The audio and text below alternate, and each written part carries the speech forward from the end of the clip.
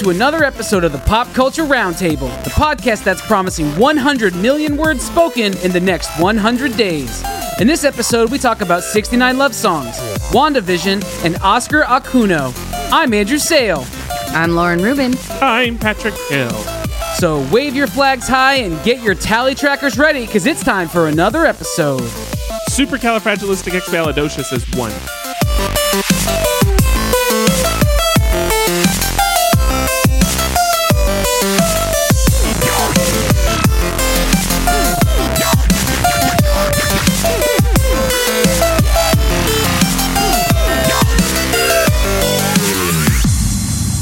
We like to kick every episode off by going around the table, which is where we talk about things that are new, fun, and noteworthy about our weeks.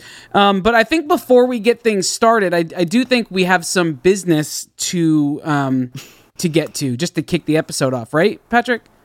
Yeah, well, we have to talk Bridgerton.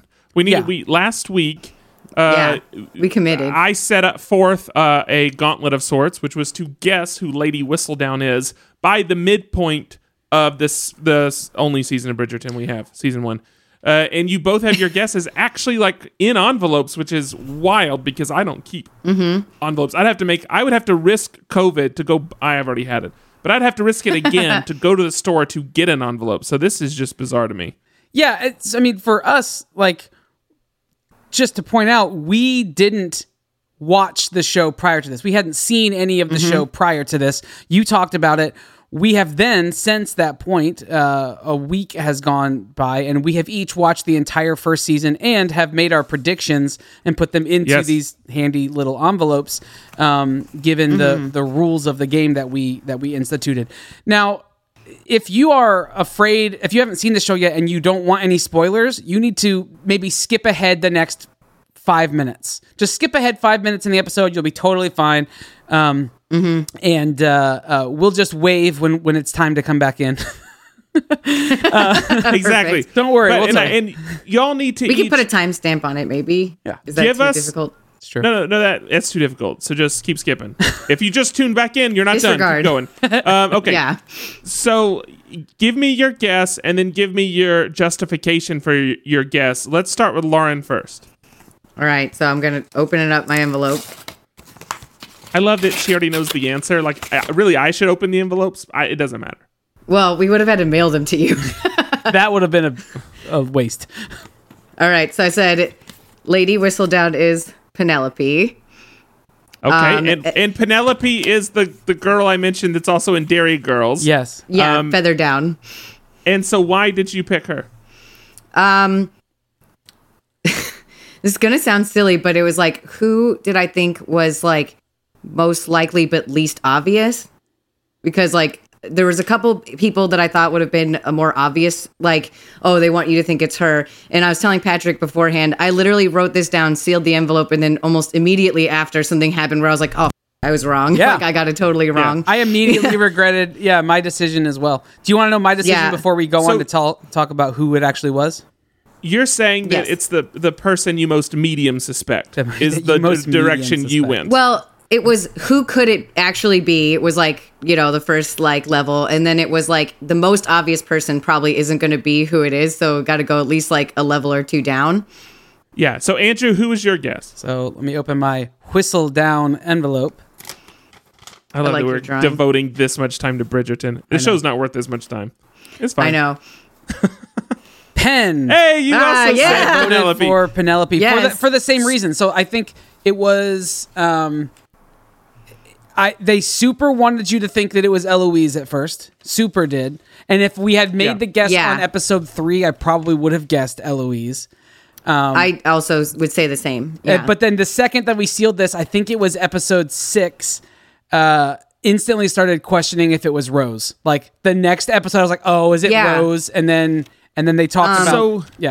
I thought the Queen was another suspect that would have been fun, but they like made that very clear that couldn't have been a possibility. I even thought that it was Anthony. I even thought at one point it was Anthony because he kept sneaking away and doing those things. Like I thought all of the things to think and question myself. Yeah. And you can't go off the narrator because the narrator in the show is Julie Andrews. So it's and she's obviously not anywhere else in the show, or at least So I definitely like suspected it could have been a man. Like Yeah. they were trying to misdirect you completely.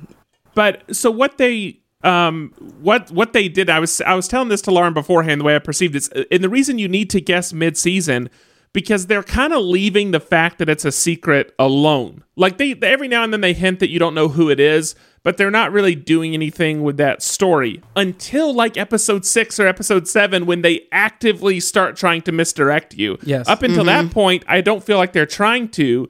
But if you try to guess later in the season, you're in the middle of like the active misdirection of what's, because I guessed Penelope. There was something that happened that I just felt like I know exactly what it it was was that triggered. personal Well, there's, enough for. Yeah. Yeah, And there's it the one got it. event that happens, and you're like, well, it pretty much has to be her because it's not her mom. Like, Yeah, it definitely made me. I was questioning the whole, like, Colin was never mentioned at all in things until it was deemed appropriate, and then all of a sudden, like, oh, that's way too convenient, which they address later in the final reveal, where they misdirect you into thinking. And so that I even had that thought too. I was like, oh man, it was the dressmaker the whole time. With I that, had the same with that movie. same I thought she was a information. good choice. Yeah. She would have been a good choice. by But the way. so I think she was obvious, and then she was not obvious for a lot of it, Yeah. and then she became The one part I thought Penelope did not fit in was someone reporting. Okay, this is a big spoiler. Here's another spoiler, buddy. Someone Big thing. reporting on like the women's gambling night, because Penelope wouldn't she have been wasn't, there. but she would have known that was what the event was. She would have known that was an Yeah, event she she would have wasn't absolutely going known. to. You know what I mean? So like I had all those thoughts too, because I knew she wasn't there, but I'm like, she would have known because they actively didn't get an invitation to this. But the thing that reaffirmed Mm-hmm. it is in the column from that week. She basically says, "Oh, nothing big Yeah, happened." snubbed it. Yeah, because she didn't know. Yes. So yeah, I think Penelope was the good choice, and then I think they do a lot of misdirection later in the season to try to make you second guess that, but ultimately it was her. What were you gonna say, Lauren, a second ago? Oh, I was gonna say another person I really considered was the Duke's aunt, and I'm really bad at remembering everyone's name. Yeah, 'cause there's a lot of names. Danbury, right? Yes, Lady Danbury. Yes, yeah. I've already forgotten all these names. I've already I It's- saw this show a It's few a lot weeks of ago, and now it's generic gone. names. How did y'all? So ultimately, you have to just a number rating, maybe. How do you feel about the season of Bridgerton? I'm gonna give it a solid 7. Okay.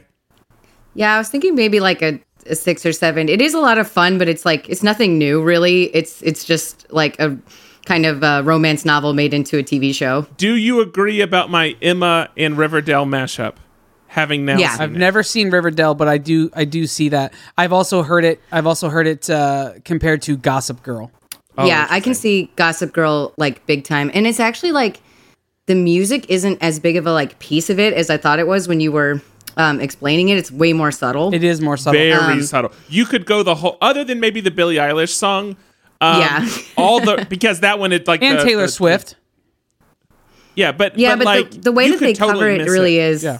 Yeah. It's a lot easier to miss, especially in the first couple episodes when they're just kind of playing it ambiently at the balls and stuff. Like, but the costumes and stuff are really neat.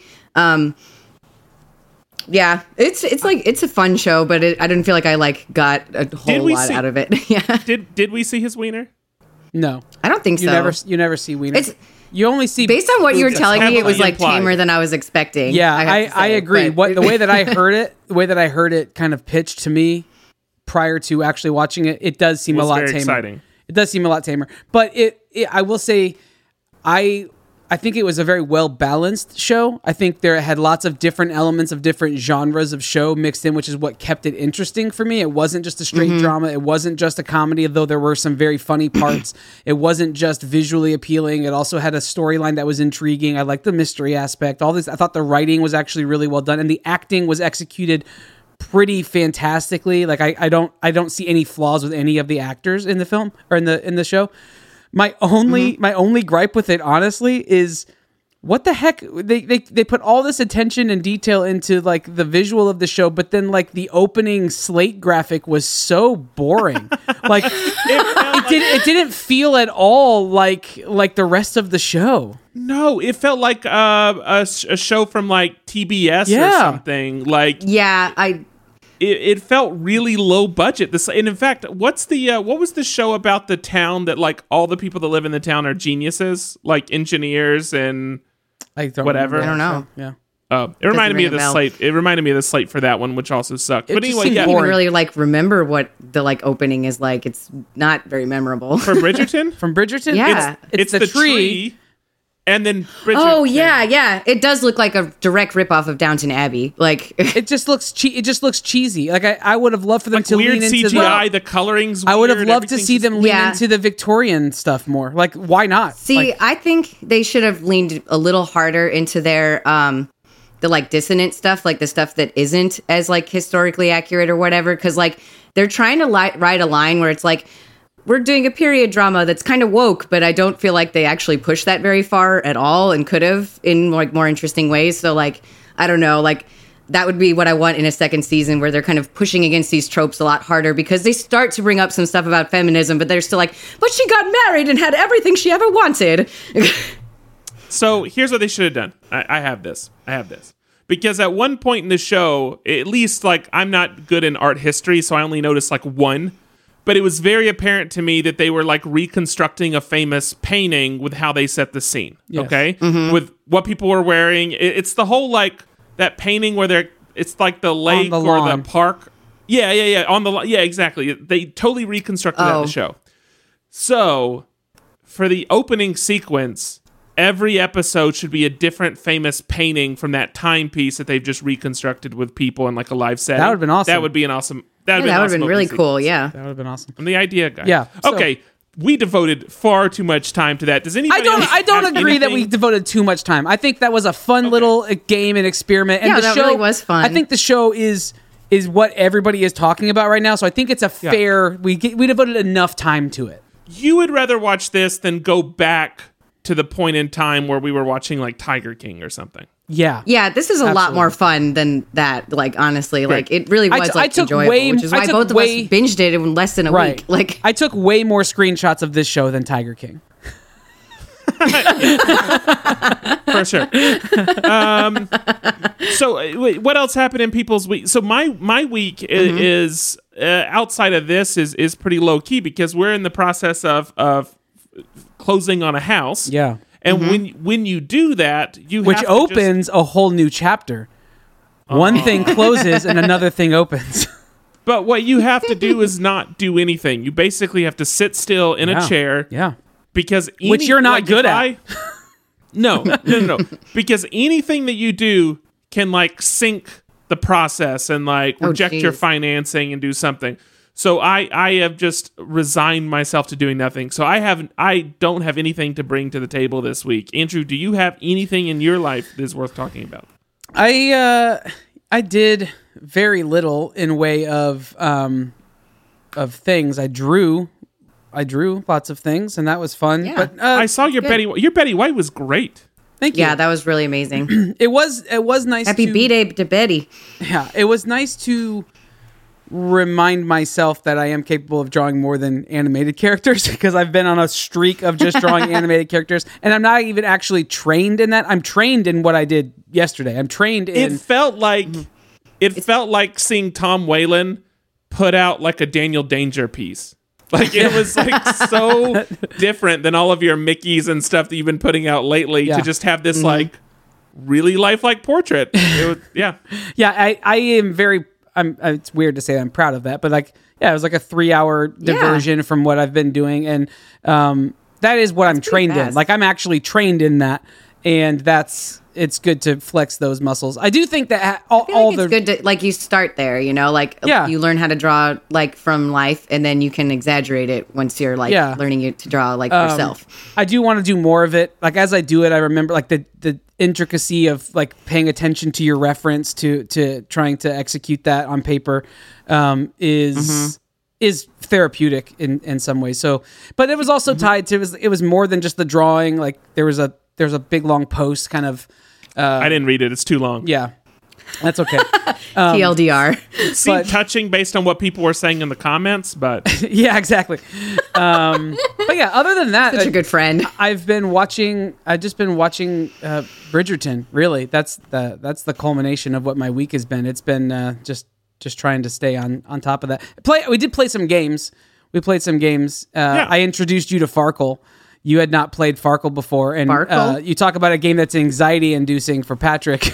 if you are a family that does not care about board games, which is fine, but you want to have a game, so like if you have friends over for dinner, you have something to do for 45 minutes afterwards. Farkle is like the perfect style game for that. Yeah, it's a dice. There's game. always people will ask us about like the uber casual, the game you play with people that don't play games. Mm-hmm. Yep. Farkle is about as simple as you could possibly get, or but War, it's still fun. But War does it you can work? only play with just one other person. So Farkle is just you get 6 dice and you roll them, and based on what the results are of the dice, determine how many points you get. I'm not going to go into all the rules, but like 1s and 5s score on their own. So 1s are worth 100, 5s are worth 50. And then if you get different combinations of things, they score in different ways, but they have to occur Trips, all in a roll. quads, straights, etc. Yeah. They have to occur in a single roll. Now, you can continue to roll as long as you're scoring. If you get all 6 dice scoring, then you can put all the dice back into the cup and roll again and keep adding to your points. At any point, if you roll the dice and you don't score on those dice, you lose whatever points you had tallied up to that point in that round. The goal is to get to 10,000 points first, and I believe Mackenzie won. I was ahead for a good portion, and then Mackenzie came back, and Patrick actually made a run for it towards the end, where you were only within like 2,000 points of winning, and then Mackenzie ended up winning. Yeah, it's. But the cool thing is you can also play it with your children, Right. Which that's awesome too, because we that's an issue. I say I don't have that issue. I don't have kids, but I am in settings where people come over to play games and they bring their kids, and of course their kids want to be involved with what the adults are doing. I don't have a lot of games that we can all do together. Farkle is one that like any number of people, any age, like they can participate. So Nice. Really good. Andrew, can I make a request for one of the things you draw very soon? Yes. I want to request that you draw the Betty White's basically evil twin. Her name's Betty Black, and I assume that she'll be like tattooed and like I'm guessing like spikes and like whatever. I would love if you would take your Betty White portrait and then you would create a Betty Black. How about I take the Betty White portrait that I did and just modify it and put all of Post Malone's tattoos on her face? Yes, and then do Betty Black. Yeah, exactly. That's noted. Awesome. Yeah. That was essentially my week. Lauren, what about you? So other than watching Bridgerton, I've watched another new show, and that was Zoe's Extraordinary Playlist. God, I hate that show so much. Oh my, Mackenzie watches it. The new season just came out. Garbage Town. Well, I really liked it, actually. So this is very different than what I would usually recommend. I started watching it because 2 of my friends are doing a podcast covering this show called Our Extraordinary Podcast, and they asked me to do the artwork for it. Prior to last week, I had never watched the show before, so I started watching it so I would have enough context to be able to do the cover art for it. But I got totally sucked in. It is cheesy. I'm not going to lie. It's very silly. How far did you watch? I watched all of it. It is the equivalent. It is the television equivalent of just eating cups of powdered sugar. Yes. And then someone really dies. Silly. But then it goes back to eating cups of powdered sugar. It's just so cloyingly sweet. Yes, but it's literally the whole premise of the show is people express their inner thoughts through songs, their normal life. It's very silly. Even the show points out that it's excruciating to watch real people sing to each other, and so the main character is cringing the whole time. Which is why people are don't singing do around it her. in day-to-day life. If people really did that, that's how life would be. But it's so unrealistic. That's the whole premise of the show.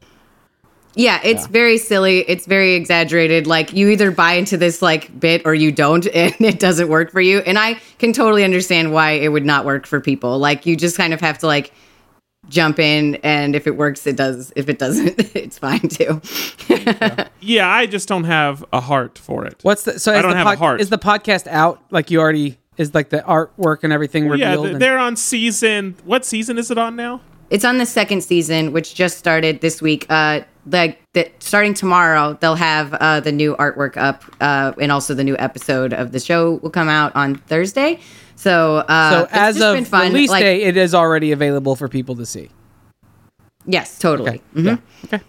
And I'll have links in the show notes. If you guys do like the show, I would recommend checking out their podcast. I'm friends with them through, they used to do a Magicians podcast, and that's how we met. And they are very good at going super, super in depth about like analyzing shows down to like what people are wearing and everything. So I love them. And That's they're interesting because usually the really show good. doesn't like have any depth, but You're so rude. I just man, I hate this show. That's I was like, that's I've- all I can. I've probably seen 50% of the episodes. So I'm not saying I've seen like complete, but I've seen probably 50% of it, and it is just nails on a chalkboard for me. I saw it. I've seen several episodes. I haven't seen I saw the end. I saw the end of season 1. I saw how everything kind of culminated, and several episodes in between. It's not something that I was clamoring to get back to, but I did think that it was. I thought that it was a nice diversion. It was like what Glee used to be. Like, That's what it is. Yes, they have a lot of Glee like alumni in it as well. Like it's very silly. It's very like silly. that. I'm not I going to like act like that it's aspect. not. Yeah, I like that aspect. yeah, it was a nice diversion from everything it- else that's happening. Yes, it's very like cotton candy-ish. Like it's it just dissolves right away and it doesn't stick around. But I probably it's cute couldn't and it's fun. And I binge definitely it. cried a few times with all the stuff with like her dad is really sad.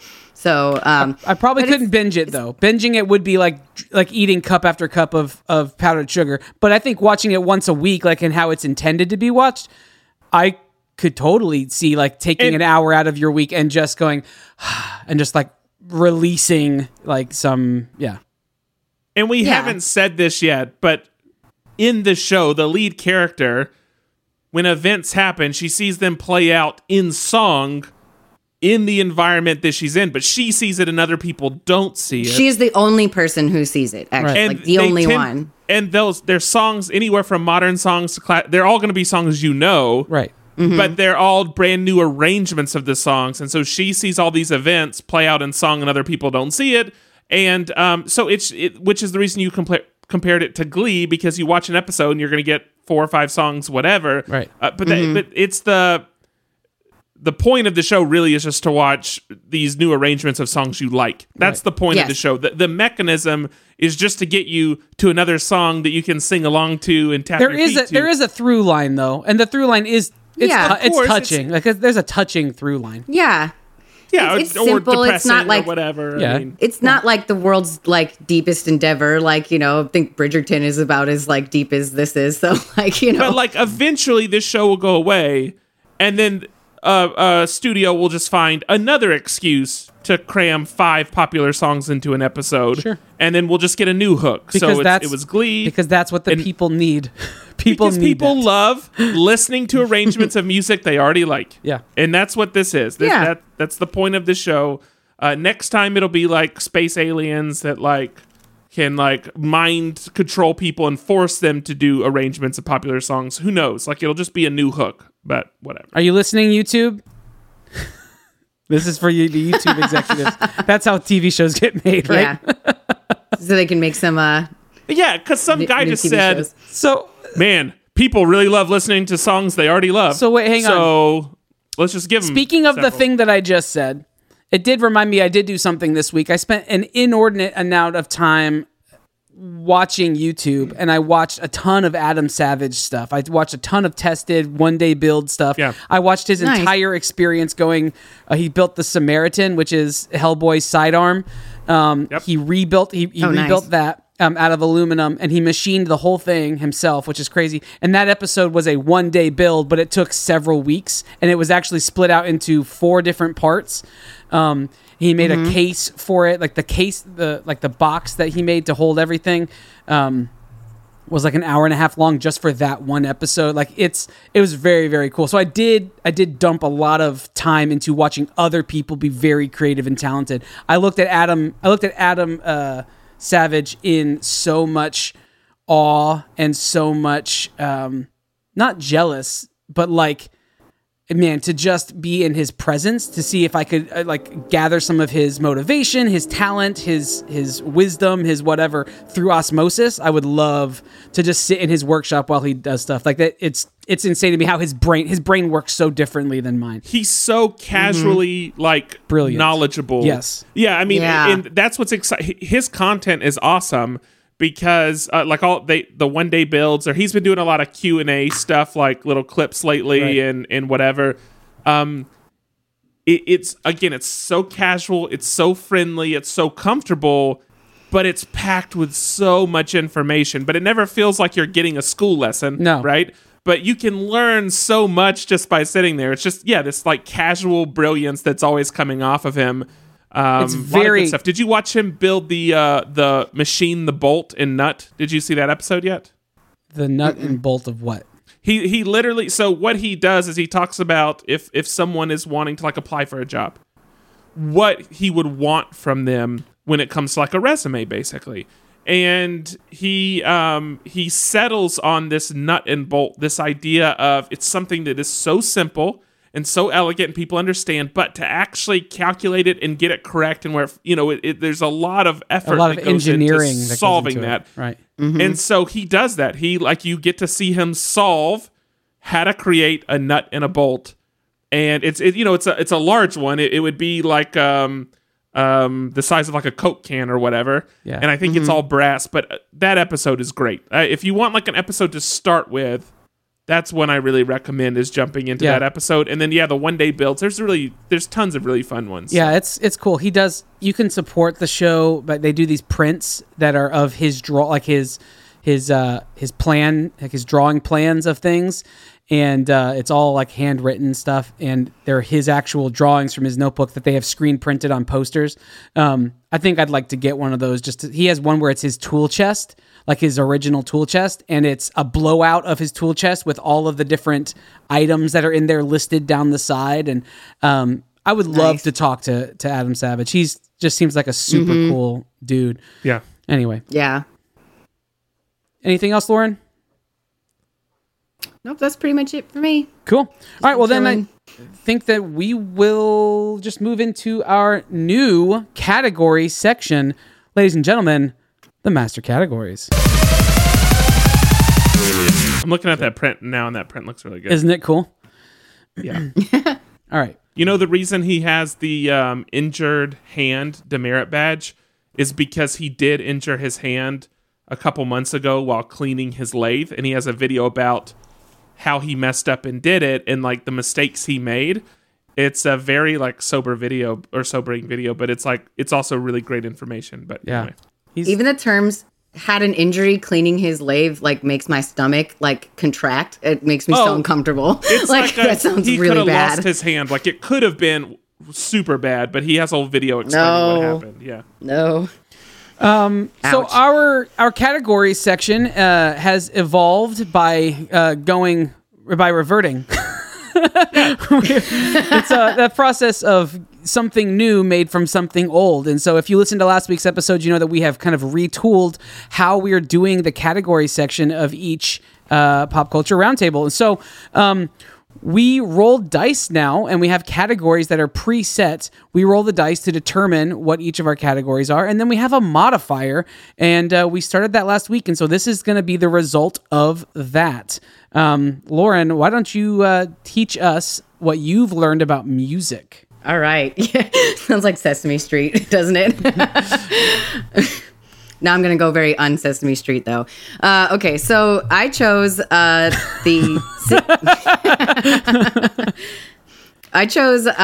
69 Love Songs by The Magnetic Fields, which is an album that came out a while ago, but I was recently reminded of this by my friend who actually has great taste in music. She's been doing a like alphabetical playthrough of all of her records during quarantine, and I saw this in a picture, and it reminded me of this record because like when you buy this like actual album, it comes in either 3 CDs or 3 records separately. So it's like a really big like box when you see it on the shelf. And I was like, oh, is that the 69 love songs? And it's that she actually has like the records of it, which is really cool. I only have a CD from back in the day. But anyway, so I'm definitely sure you guys have probably never heard of this. And it would be so much easier if I could just play the music, because I find it very, very hard to like talk about music. But this is a really fun album. So like I said, it is actually like 3 separate like CDs or albums. Each one has 23 songs. And you would think that like listening to it probably gets like boring, but I don't find that be true at all, because like all the different variety of like types of music that they included in this, it's kind of like the idea behind it was like to try and write 100 love songs originally. And they're kind of like all very like tongue-in-cheek type of love songs. They're like very cynical, like they're not necessarily just like, oh, I love you so much and everything's perfect. It's about like very flawed relationships, or like someone you just have a crush on, or like someone you haven't told that you liked yet, or like that doesn't like you back, or like someone you're just like pining for or lusting after or longing for. It's like very different kinds of songs. And like I said, it covers a huge like musical genre swath. Like there's like pop songs, there's country songs, there's jazz songs, there's some like experimental songs where there's just like snapping in the background and they're kind of like saying like a kind of like spoken word type poem. And some songs are 30 seconds long and some are like 5 minutes long. So it's a big, huge variety of just different love songs. And I guess like the original idea was it would just be performed as like a cabaret and people would choose their favorite, and they would, whoever the audience responded to the best would get paid the most. And that would be how it works. But, it ended up just kind of evolving into this thing where they decided to go with 69 for like obvious funny reasons. And what's this funny about does that not number? take itself too serious. Well, you know. I know Cooper thinks it's hilarious, but I don't fully understand why. Maybe you'll listen and you'll figure it out. But just to kind of show some of the like funniness, like I'll read some of the like titles off. Let's Pretend We're Bunny Rabbits is one of my favorite ones. Nice. There'll Be Time Enough for Rocking When We're Old. How Fucking Romantic. Love Is Like a Bottle of Gin. And I'm Sorry I Love You. It's all like very like funny. Like it's just like there's parts of it that literally make me like laugh out loud with the kind of wordplay that they have. And I hadn't listened to this CD or like this album in quite a long time. And when I listen to it now, like I have such a different like reference and like knowledge of music than I did when I was a teenager and originally listened to this. So I understand like kind of the joke that they're making just by the like genre of music they choose for each song. It's a lot more clever than I initially realized with like the way that they choose those, because it's not copying anything by any means, but it's certainly like they chose this type of song to make you sort of feel this way, but then put a twist on it. So it's very fun and different. And if you check it out, I think you guys might dig it because it's just a bunch of cute songs. You know, So I tried to look them up to understand if there were any connections to bands I like, and they do come like this album. I think only sold 85,000 copies, so it's not super widely out there. You said that I had to come up with something y'all didn't know, no. and I was pretty sure you guys wouldn't know this one. Yeah. You have, but You've nailed it. You have. If you're listening to the show, there's a pretty good chance you've heard one of their songs. So there's a song called "The Book of Love," and Yes. Peter Gabriel went to record a version of it, and that version was on the Scrubs, I think, series finale. So that's a very good possibility. That version of that song also appeared on an episode of South Park, and it appeared in a movie called Shall We Dance. So you may have actually heard one of the songs, at least the Peter Gabriel version. But this album has got great reviews from like Metacritic, The Guardian, Pitchfork. Like everybody has praised this album. So I'm definitely going to go check it out. Yeah, I think it's like it's really different. It's very different than a lot of things. Like you won't get sick of it because like it changes the mood every song. So you like may not like one, but you might like the next one quite a lot. So it's a big variety of different things. Yeah, I will be adding listening through to that. Is it on Spotify? Will there be a link to it? Yes, I have a link for it. Perfect. So I'll be adding that to my Spotify playlist to see how fun. Yeah, I really wish that this like I is. was like brave enough to like sing parts of it, but I don't feel like I can do that at all. I think that'll take But this it's, like, podcast just to very another fun. place. Yeah, I'm gonna go there. The bargain bin. Yeah, we don't need to go to karaoke night. All right. But that would be my musical recommendation I'm for gonna this check week. it out. I'm Okay. gonna check it out. All right. Who you tossing Alrighty. it to? Andrew, you take over. All right. So last week I rolled art, and I rolled the number 3 on the modifier, which means future. So for me, as I was approaching this week, I was thinking, what do I want that to be? Like, I could have been a number of things. It could have been some progressive form of art that I think is the future of art. It could be any number of things, right? It could be literally me time traveling and coming back and saying, here was art I purchased from the future. Like, it could have been anything. But here's where I landed with it. This is an artist I'm going to be looking out for. This is a new artist to me that I'm going to be looking out for the next little bit, and for the future is going to be on my radar. So in perpetuity, here's a new artist that I absolutely have fallen in love with over the week. His name is Oscar Okanu. I believe that's, or Ukanu. There's a link to it in our Notion if you want to see his work. He's on Instagram. You can see his work. His work is described as Afro-realism, hyper-Afro-realism, I believe is what he calls it. Afro-realism. He focuses his work on the Black culture and like the point of view of Black society, no matter what it is. He lives in Nigeria. He lives in Lagos, Nigeria. And so he's doing a lot of this work. He's a self-taught artist, which makes it even more insane. And it just dives deeper and deeper. So if you haven't seen his work yet, let me describe it, and then you go look at it because it's insane. Looking at it right now, it's absolutely insane. It's insane. So it looks like photographs, looks like high-res photographs of people that have been doctored on Photoshop or whatever. Mm-hmm. He does most of his work with a ballpoint pen, and more specifically, a blue ballpoint pen.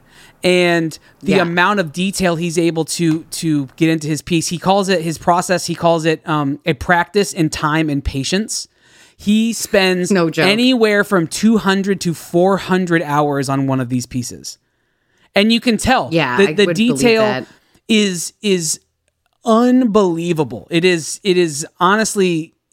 If you told me this was all a hoax and all a lie, I would believe that. That's almost more believable than that he is achieving this kind of appearance and look with just a ballpoint pen. Now, that being said, he doesn't have a ton of pieces because he spends so much time on these pieces. You can purchase prints of these.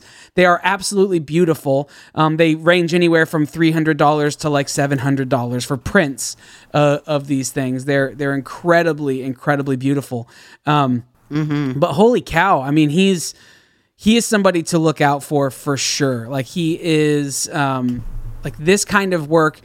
Like, he could never get his work done in like a pop culture like gallery show because they would have to have let him know a year in advance, right? In order to get his piece done. Yeah. And not that that's even something that he would aspire to do, because he really is exploring the Black identity and pride, and all of these things. That's what he wants to achieve in his artwork.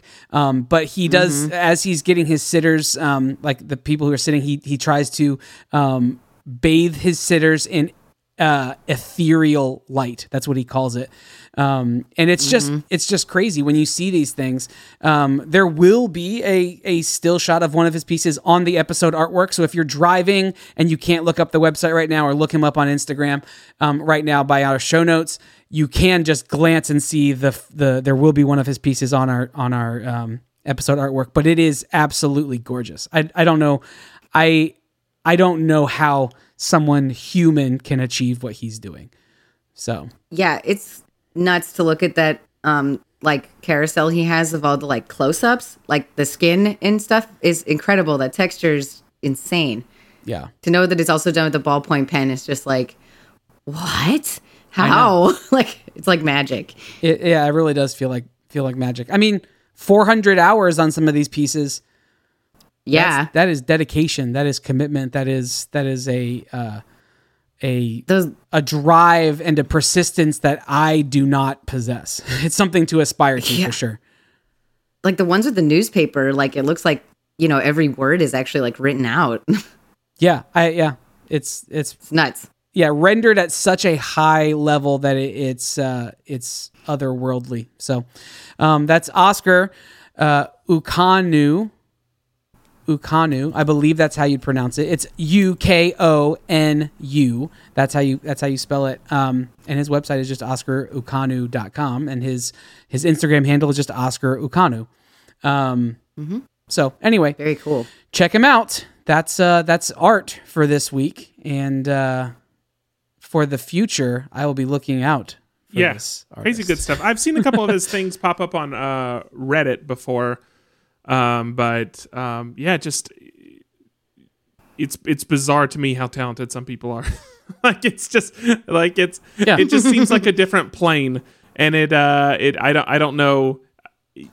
I mean, I guess it is something. It doesn't feel like something you could just go out and copy. Like I guess with an intense amount of work, maybe you can get there, but that's like a debate for another show. But yeah, it's pretty amazing. I don't know that you could master. You could for sure get better at using a pen as your main, a ballpoint pen as your main source of artwork. But I don't know that you could. I don't know that you can learn this. Yeah. This is this is God-given talent. I mean, he was self-taught. I mean, he didn't go and learn this. This was his own. This is flowing out of his head and out of his hands. We had this debate like 4 years ago in the show. 5 years ago on the show. This debate was a while ago, but we had this debate, and it centered around mastery and whether you could actually master something. So I think at the time we were talking about what's the name of the book? The guy that does. Yeah, I know what you're talking about. I think like you brought it. Hours thing? Exactly. Yeah. So we were. No, I think Luke brought it. But we were talking about who. Tell me the author's name. He does revisionist history. Oh man, I'm gonna have Jed Bendelsfield. Cannot believe I'm blanking on this guy's name right now. So I'm gonna look it up real quick. Yeah, you're the one who listens. I do. Malcolm Gladwell. Malcolm Incredible Gladwell. podcast, by the way. Not a memorable name apparently. But this he has this book, and this idea is that if you spend X number of hours, that you can ultimately like master a topic, a sport, as something. So anyway, we had a big debate about whether that was possible. But when I look at something like this, I think what I would compare it to. So I've played music for a while. I would say that with what I do, I'm decently skilled. I have attempted to write music.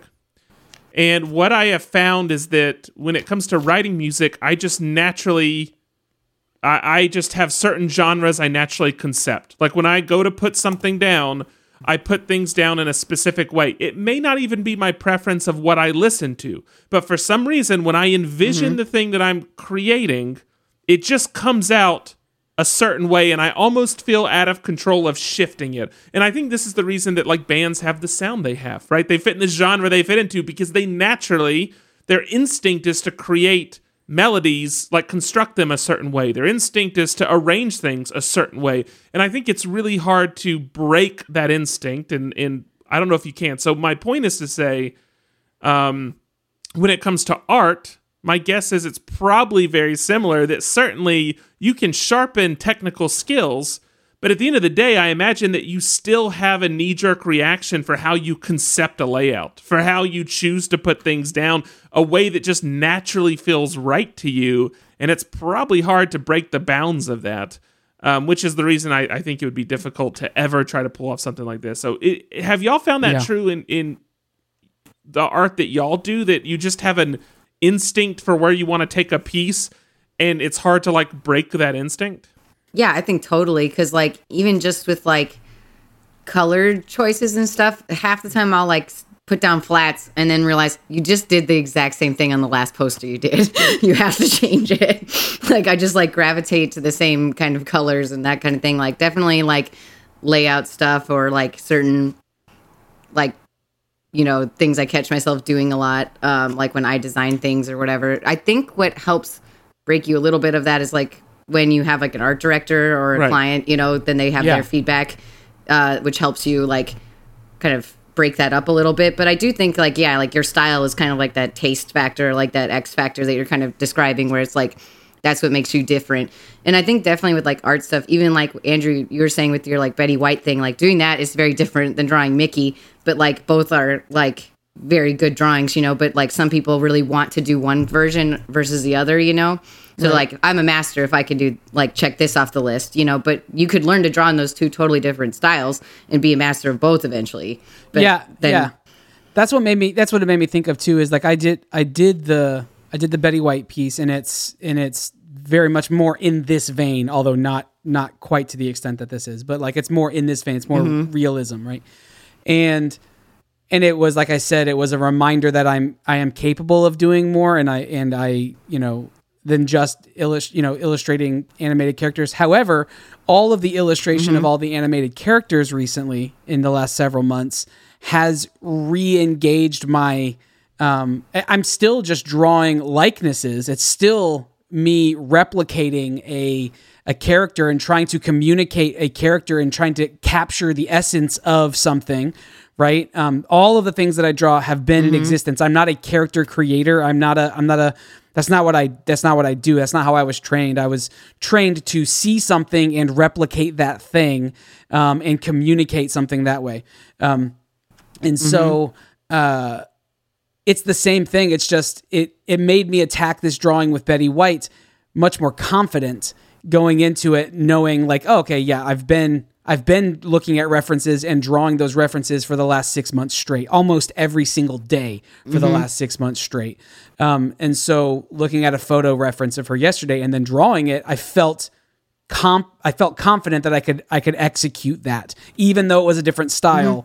The two definitely bled into one another. So yeah, cool. Yep. All right.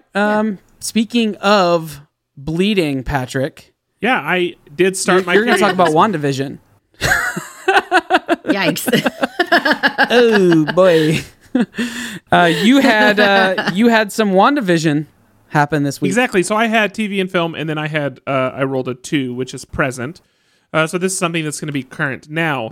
The hipster part of me wanted very badly to go out of my way to pick something obscure. However, I also have to recognize the divine providence of being given current TV the same week that WandaVision releases. The Marvel's... A show about TV. Yes. And Marvel's first foray into this long-form, episodic storytelling. Yeah. I mean, it's a... Yes. Or MCTV. I know, it's a massive, massive deal. So for me to ignore this, I feel like would have been fairly ignorant on my part. So... Does the M in MCU stand for massive? Multiple. Okay. So... multiple massive. Yeah. So... WandaVision's what I'm talking about. Now, WandaVision's released on Disney+. There's 2 episodes out now. By the time... when does episode 3 release? I assume it's next week at some point. Next week, I guess on Fridays, okay, right? Cool. So, yeah. They're doing it Mando style. Great, so you can listen to this podcast, and then I guess this week on Friday, you could potentially get episode 3. I guess that makes sense since the first 2 came out this past week. Just check it out, okay? But the way this is set up, and I won't say there's any spoilers in this. I think in a TV show it's a bit different, and of course we have no idea how the season's going to resolve, so I think it's difficult to spoil anything. So I'm just going to kind of jump into what the layout of the show is first, and then we'll talk about it because my guess is both of you have seen it at this point. But the show is set up, at least in episode 1, like a 50s sitcom. And I don't just mean set up that way. I mean, it was filmed that way. It was filmed in front of a live audience. All the effects that you see were done practically and then digitally touched up. So when you see things floating around, they were doing that in front of the live audience. That's not just fully CGI. It's touched up practical effect. It plays for a TV runtime, which is 24 minutes. And it's the entire show. I mean, it's 4:3 instead of 16:9, so you're seeing it in like this traditional aspect ratio. Nothing happens that we would see as modern TV until literally like the last 8 seconds of the episode, and other than that, it is like you turned on an episode of the Dick Van Dyke Show or I Love Lucy or something like that. That's the complete feel of it. Yes, Lauren. Yeah, just with superheroes for some superheroes. reason. Now, even though, and the thing is, it plays it that way very straight. Okay, so the pace, the type of jokes, everything like that plays in that. Now, what happens over the course of the show, you get the sense that it's a facade. And so there are a couple of moments, and in fact, I'll say there's 2 or 3 very large moments. There's a lot of subtle ones, but there's a couple of moments where they really start hinting like something's not right in this world. But then it jerks back into the 50s sitcom.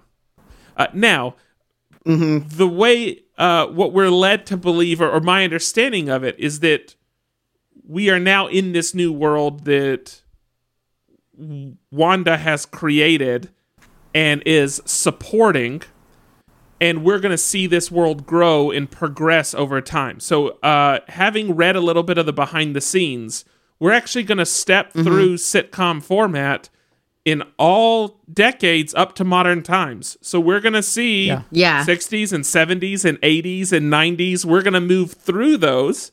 Now, what I don't know is how much they're going to change the way they film the show. So like I said, they did like the classic, the studio, the live audience, all that kind of stuff. It could be that once they're doing like a 90s show or a 2000 show, that they completely change what that whole setup is in order to nail the vibe. I would love to know if they're changing out the camera equipment that they're using or how they're lighting. Like I'm sure they are, but I would love to I tried to look for this and I haven't seen any articles about it yet, but I would love to know if it's also kind of basically a class on how we would have filmed 5 decades ago or 4 decades ago or 3. Like I would love to know all of that information. I'm sure it'll come out at some point. So that's the way the show's set up. What happens, seeing this as a world that Wanda has constructed, is this world is going to start getting bigger. So moving from episode 1 and then moving into episode 2, we already see the world start to grow. We see the neighborhoods start to have more houses in it. We see like they start venturing out places. And I think that's going to continue as well as this world that she's created, as she continues to expand that world. Now, again, we see the cracks in the facade, and we see more of those in episode 2. There's a couple of very tense moments in the episode, but they're quickly washed over. Screen Rant, I believe is who it was, put out a really good, here's 50 Easter eggs from the first episode or the first 2 episodes. And they cover some really, really awesome stuff that's worth checking out. Some of it is just where they do this kind of homage to older shows. Like, for instance, in Dick Van Dyke Show, one of his big gags is that he would, like, trip over a piece of furniture and, like, whatever. Well, in this show, in the first episode, you see that Wanda, Vision goes to walk into a piece of furniture and Wanda phases him through it. So there's, like, homages like that to old shows. But they also get into more speculation about where the show may actually be going. But certainly it looks like we're in a world constructed by Wanda. Over time, we're going to see more cracks form, and then I imagine that will be brought into reality. And it does seem like there is our reality that exists and that they are being monitored by SWORD. That's what is kind of thrown out in the last few seconds. And then there's a couple mentions in episode 2. But so far, not a lot of information. They confine the majority of it into this sitcom style. So yeah, really interested to see how they continue to break it. And then I'm just so pumped to see how they move through the decades and how we see the filming style change and the performances change, and even how the writing is going to change, how the beats of the episodes are going to change. I mean, I'm very, very super excited about where this show can go. And so far they seem to be handling it really well. Andrew and Lauren. Yeah, I have thoughts. Tell me thoughts about the... Lauren seems like she's chomping at the bit, so I'm going to let her go first. Go. Yeah. Tell me about your experience with WandaVision. I think you guys know that I've been very excited for this show all along, even though it looks very weird and nobody really knew it would be like. Getting to finally like see it, and it's just as weird as I think anybody could have guessed it would be. It's maybe even weirder than I was expecting, given that like the first 2 episodes are totally devoted to, like you said, recreating these like, I don't know, homages to older TV shows, and like so much so that it really is that for that episode. But it's so fun to see how they kind of take all of these tropes, and like I don't know as much about the Dick Van Dyke Show, but I was like, this is totally I Love Lucy. And then when they started the second episode, I'm like, oh, it's Bewitched, like exactly Bewitched, like especially the intro and stuff like that. And so it's fun to like. It's funny because like I think Marvel's always known for their Easter eggs, but now you have both real world and MCU Easter eggs to try and pick out from this like TV show about TV shows, which is really cool. And I do think what you pointed out of like how by the end of this show, it will be blending into what we consider more modern TV. So like, will there actually be like a shift that we notice at that point, or will it just be TV now? Because we are technically making a show right now in the current history. You know what I'm saying? Like, it's kind of hard to articulate, but like, you know, like some of the episodes look like 24, which is like a very modern TV show, you know? So maybe we'll get stuff like that and see how it blends into like Marvel. In their behind the scenes featurette, they had a screenshot, or they had a couple of seconds where it absolutely looked like Elizabeth Olsen. It looked like her in Modern Family. It was like that type of like shot and call out with her sitting on the couch, like the talking head type bit. Yeah. They had another one that looked like Growing Pains, and gosh, I'm so excited for that stuff. I just love that stuff. So yeah. So I mean, Brittany called it out in the thread on Slack, but she was saying that the first episode was 50s. Second episode seemed to play a bit more like it was the 60s, and the house that they're in is even different. Right. The house that they're living in is different, and they make no acknowledgement of that. They're not. I think the idea is that, and we're obviously getting the vibe that this is obviously not reality. This is Wanda Smirnoff. I can't remember what her last name is. What's her last name? It's something Maximoff. Wanda perpetuating this world. It's her vision, right? It's Wanda's vision. Right. It's Wanda's vision of this world. We also know that obviously Vision dies in the MCU. Where does this take place? We don't actually know if this is Wanda and Vision when they were alone together, when they were off living their kind of married couple life in Infinity War. Like, is this during that time? Is this post Endgame? And this is her trying to reconstructing this? Is this before all of that stuff? So we actually have zero idea where this actually falls in the MCU, and I'm totally okay with that, because what that forces me to do is speculate. And I like speculating more than I like being spoon-fed things in TV shows. It makes me stay more engaged. It makes me watch. You know, I love seeing the ads that are on the show. You know, I want that Hydra watch. I want that Hydra watch. By Hydra, yeah, exactly. And the Stark Industries, you know, it's like I love it. I love that stuff. It makes it fun. And so I'm very much intrigued by this show. Do I think it knows what it is? Yes. I think the director knows exactly what he's trying to do with the show. Do I think we know what it is as an audience? No. And I think that's okay, because it's going to unfold as we go. We got a taste at the end of this last episode. I think we're moving into the 70s. The next episode will likely be a 70s era. There was even that little screenshot at the end where like the pattern, like the geometric pattern and stuff like that was showing. Yeah. It's like, oh, I think their clothes too, especially. We've moved. We're moving through these decades. He knows where it's going. I am excited to take that ride. And I think we'll start to see more and more of that world breakdown, and we'll get pieces of the behind the scenes. I think it was Mav Trav who's talked about like the balance being off. I think we will start to see more balance shift. We're going to get more what's happening behind the curtain as the episodes go on, as the story unfolds, but they had to create the world first. And I'm totally okay to take this ride with them. Yeah. I think it's also like we're learning it kind of with Wanda at the moment, and like she seems fully immersed in whatever this is in the beginning, and like you're starting to see little cracks by the end of the second episode, but it's still definitely like she's immersed in it. Like they're not like in any way like showing that there's like an end. Right. I like it. And I like what's the actress's name who plays the neighbor? She played in Parks and Rec, and she had the same kind of character in Parks Catherine and Rec. Hahn. Yeah, Yes, Catherine. she's so funny. I love her, and I think she plays that character so well. Do I think she's typecast? Yes, because that's the kind of character she plays in everything that she's in. But I love her as that character, and it plays really well as the next door neighbor. Absolutely. I think that works really well for this show, though, because they also like brought in that lady who's the mom in that 70s show to play that character. Yeah. Exactly. I think they're Jo doing Rupp. a great job. Is her name. I think they're doing a great job of casting this show. I don't have a rating for it yet because I don't know enough about it. But if I had to rate my excitement level, I'm excited I would give it a 10. I'm excited to watch the next episode to see what we start to learn. I did read that Bettany and Elizabeth Olsen both hated the idea there was going to be a live studio audience, and apparently both pushed against it. And I don't know much about their acting careers, but my guess is they haven't spent a lot of time on sitcoms with live studio audiences, so it's probably a very uncomfortable situation.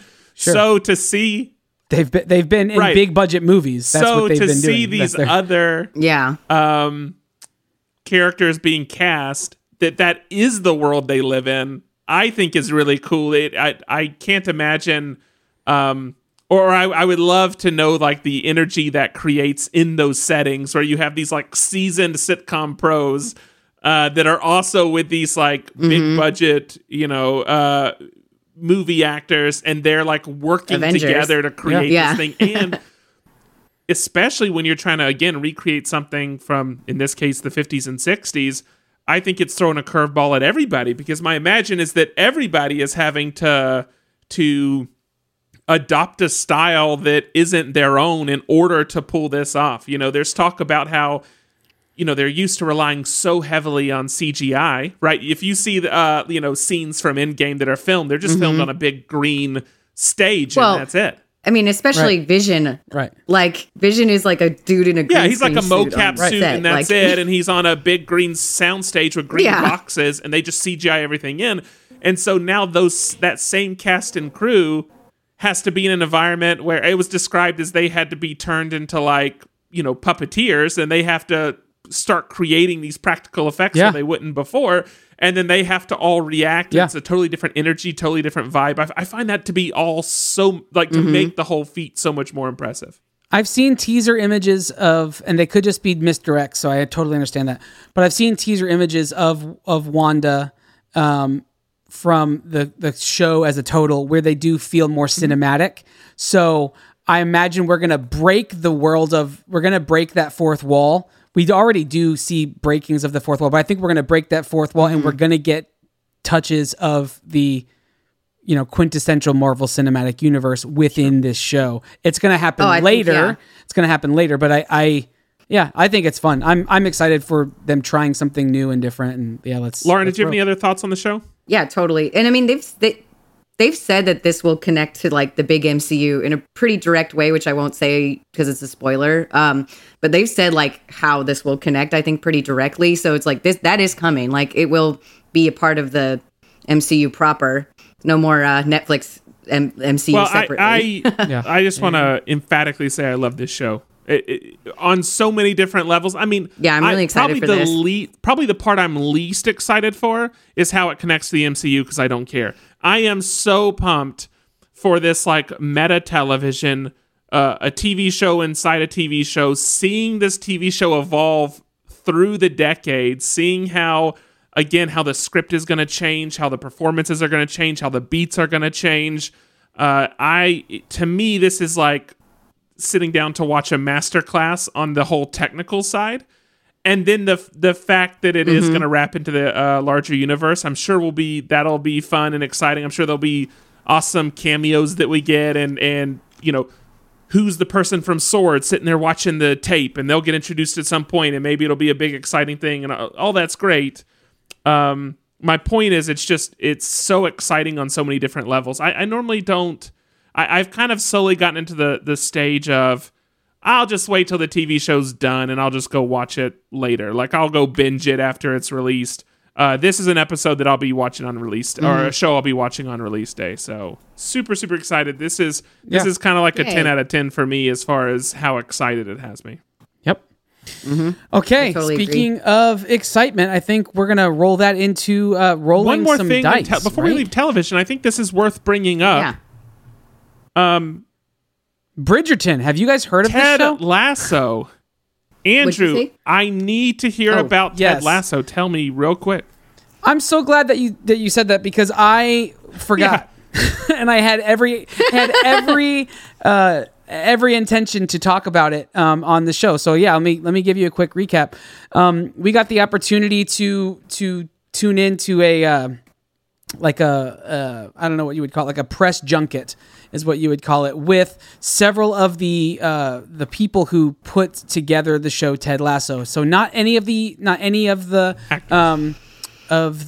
actors or anything like that, but all of the people who make the show happen. So the producers and like the set dressing people, the costume designers, like all of these, the sound editors, the music editors, like all these things, all the artisans that are behind making the show happen. We got the opportunity to tune into that, and it was really cool experience listening to how seriously they take, like the costume designer, for instance. She was talking about how they had to create a world of, and Ted Lasso, if you don't know what it is, quick synopsis, it's a American football coach who goes over to the UK to coach a European football or soccer team, and it's that story.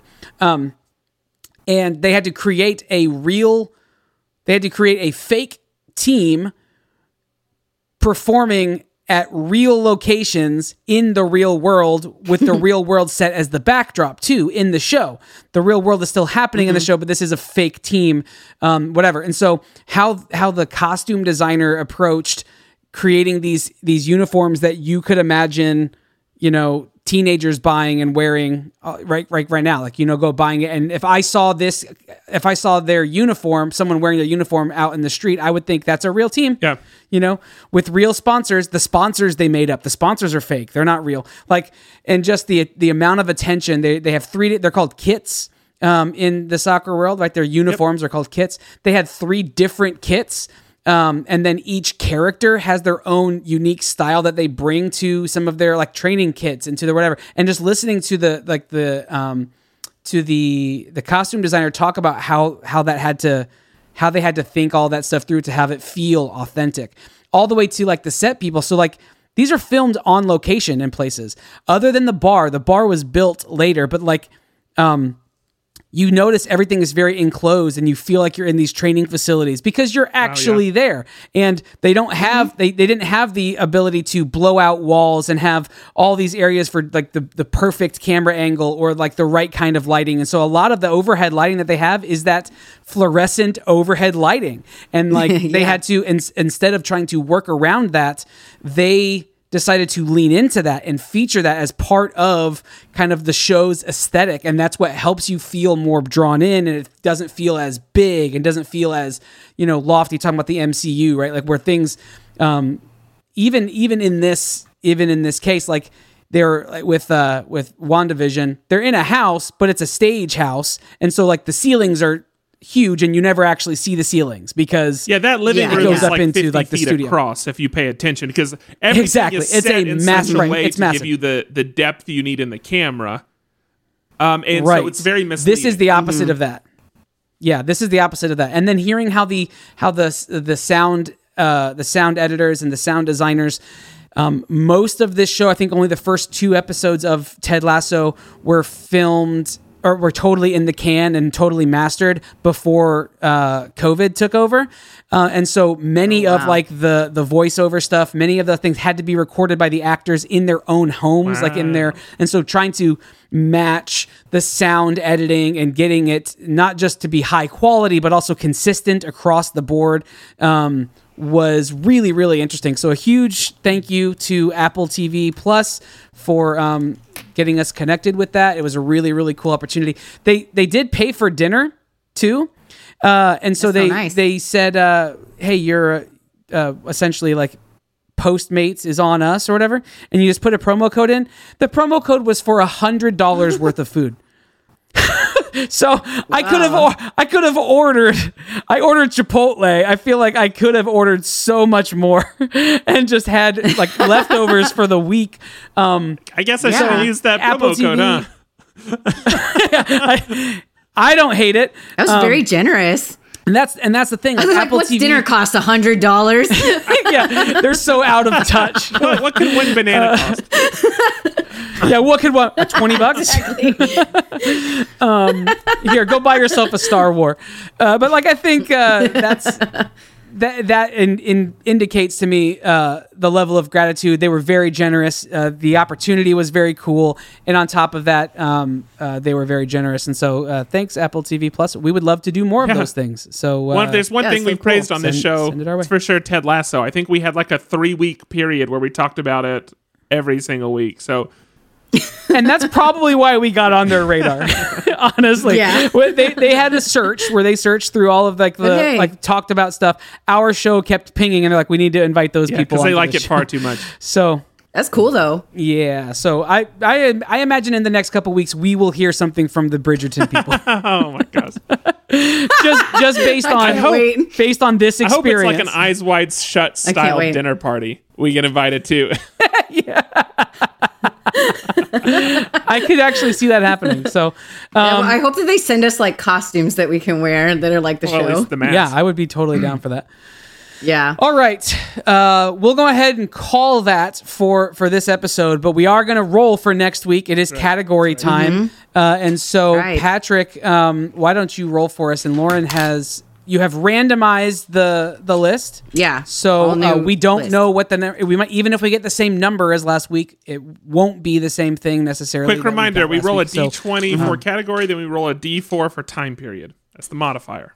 All right, so yes. I rolled a 9. All right. 9 is tech. Your Great. choice. Tech is awesome. And now I'm Yeah, that was one you wanted. So gonna roll my D4. Got a 4, so I get to pick the time period. So that honestly, Nice. some really great news or rumors came out today that this would have been good for, but we'll see what happens the next week. So Okay. yeah, You can all talk right. about it next week because we didn't talk about it. So go ahead, Lauren. Yeah. All righty. I got a 6, which is toys. I was hoping okay. for music. All right. I'm getting was the too. like hard ones I out of the was way too. for myself. I was too. I was hoping music was one. Oh, in a 1. Past. So past. Ooh. That's past better, though. toys. Oh, that's toys awesome. from the past. That's better Yeah, for you. I love sure that. Okay. That's This works out much better. If it had been present, I'd be like, no. I hope you come with your here we favorite go. Happy Meal toys. All right, Andrew. Andrew has them. I was gonna say I have all of her Happy Meal toys. Actually, more accurately, Chandra has them. So Small point right, of here we I go. gotta get him clarification. back now. I'm going to roll the dice. Here we go. You were 5. sitting there rolling for a long time. I 5. was just seeing this. Is film. Oh, I was doing something different. Okay, what was 5? With too much Bridgerton. Yes. Film. Film. Right. Great Oh, choice. okay. Well, it depends. Roll the modifier. Oh, I have to roll the Trade. I have to roll This the will make a modifier. big difference in how good it is. 4. Yes. Literally All right. a film. Did, All right. I can literally just talk about a film, but I will Any make it. film. I will make it a film that I haven't seen, Okay. Okay. or a film I haven't talked about that I love. I will find something interesting. Okay. That's the goal. You're not going to be going to the Okay, theater to see a new film. excited. At least I doubt it. I will not be going to the theater to see. I the wish. film. All right. Just need one of those handy dandy vaccines. You can find us at mof1.network, where you can find show notes and links to all the stuff we talked about. And we talked about some cool stuff in this episode. So go find those links and enjoy all of the things. And while you're there, you can support us on Patreon. You can like and subscribe on iTunes. You can leave a rating or review, which is super helpful for us. Doesn't cost you any money. Takes very, very little time, but it is very helpful for us. We are creeping up the what do you call them? Charts. Ratings. The charts. That's what it is. Where we were for a brief moment, we were in the top 100, and it was a beautiful thing. We are now 7,032. But for a brief moment. Well, And what else? Oh, join the Slack community. Have the conversation there. There's all sorts of stuff in there that we get to have talk an about, announcement. and we dive into more detail. We do. Do you want to hit it or do you yeah. want me to? Go for it, because I don't know what you're talking about. We are adding a new person to the M of One crew. Oh, yeah. Yeah. No, you are the I pretty big one. You're normally Yeah. good at this, Andrew. Something about today, you're like slipping everything. I mean, I know I feel like exactly we're all why. like just slightly I know off. exactly why, but we'll keep going. Drugs. So we're adding a new person to the M of One crew. Last week I talked about the fact that we were going to be starting a streaming, a YouTube streaming show that's going to be happening once a month, but it's going to have this like monthly participatory element, and full details will come out later. But that show is going to be run by Doc Reed. So Doc Reed is joining officially the M of One network. He's going to be running that show. We will have him on the podcast in probably next week to actually probably pitch everything, to tell you Pitch about it. the show, how you can follow along, how you can participate, all that kind of stuff. But Do we want to let him tell the name then? Let's let him say the title. Yeah. Yeah, we should. We saving definitely all Because should. the title is fantastic. We need to let him. Yeah, Why it's did you really, just tell really them good. the title is fantastic? Now they know. I'm hoping people weren't listening to Great. me. I was hoping most people are like you in that they tune out the second. I do like the idea of calling a show fantastic, and that way you can just say, "Oh yeah, the show's fantastic." The show is fantastic. You could hate it, but you're just speaking the Yeah. truth about what the show is. But yeah, so we'll have Doc Reed on next week to do the full pitch of the show, tell you all about it, when it's going to start, how you can follow along, all those kind of things. But expect that very, very soon. So welcome Doc Reed to the family. Yeah, welcome. We have a doctor on staff now. All right. There is a doctor in the house. Other than that, find us on social media, M of One Podcast everywhere. You know where to find us individually. I'm at Andrew Sale with 3 instead of E's. I'm at Not Cool Co. And I'm at Squatchin. That's SQUATCHIN. Is that too long? No, but you did question yourself mid-word. I really like you paused mid-word just long enough. You'll edit it out so that it sounds seamless, but there was a pause mid-word where you're like, is this the right word that I'm spelling? And I could see it on your face. When I say Squatchin, do you think people intuitively know it is an IN as opposed to like an AN or an EN? And do you think people know it doesn't have a G when I say Squatchin? Yeah, because you say in. I think so, but I also have the curse of having seen it before I heard it. That's the reason I feel So compelled it's- to spell it. I think that's okay. I think Watching spelling with is the not- G, like out there, taking all of your hits. It's That's true. never. You should I get never looked for squatching because it's squatching. Yeah. I'm just saying. Yeah. I Might not think even be an issue. most people probably get it, but the spelling doesn't. Oh, I messed up. There's a Spelling dot in doesn't there too. It's squatch.in. So you spelling it correctly is also a key to Yeah, this. to this it the turns process. out Yeah, might help a little bit. you can scratch really everything that just happened. Yes. We won't though because it's good for the airwaves. On that note, we'll get out of here. I'm Andrew. I'm Lauren. I'm at squatch.in. Peace out. Adios. No, my name's Patrick. Bye.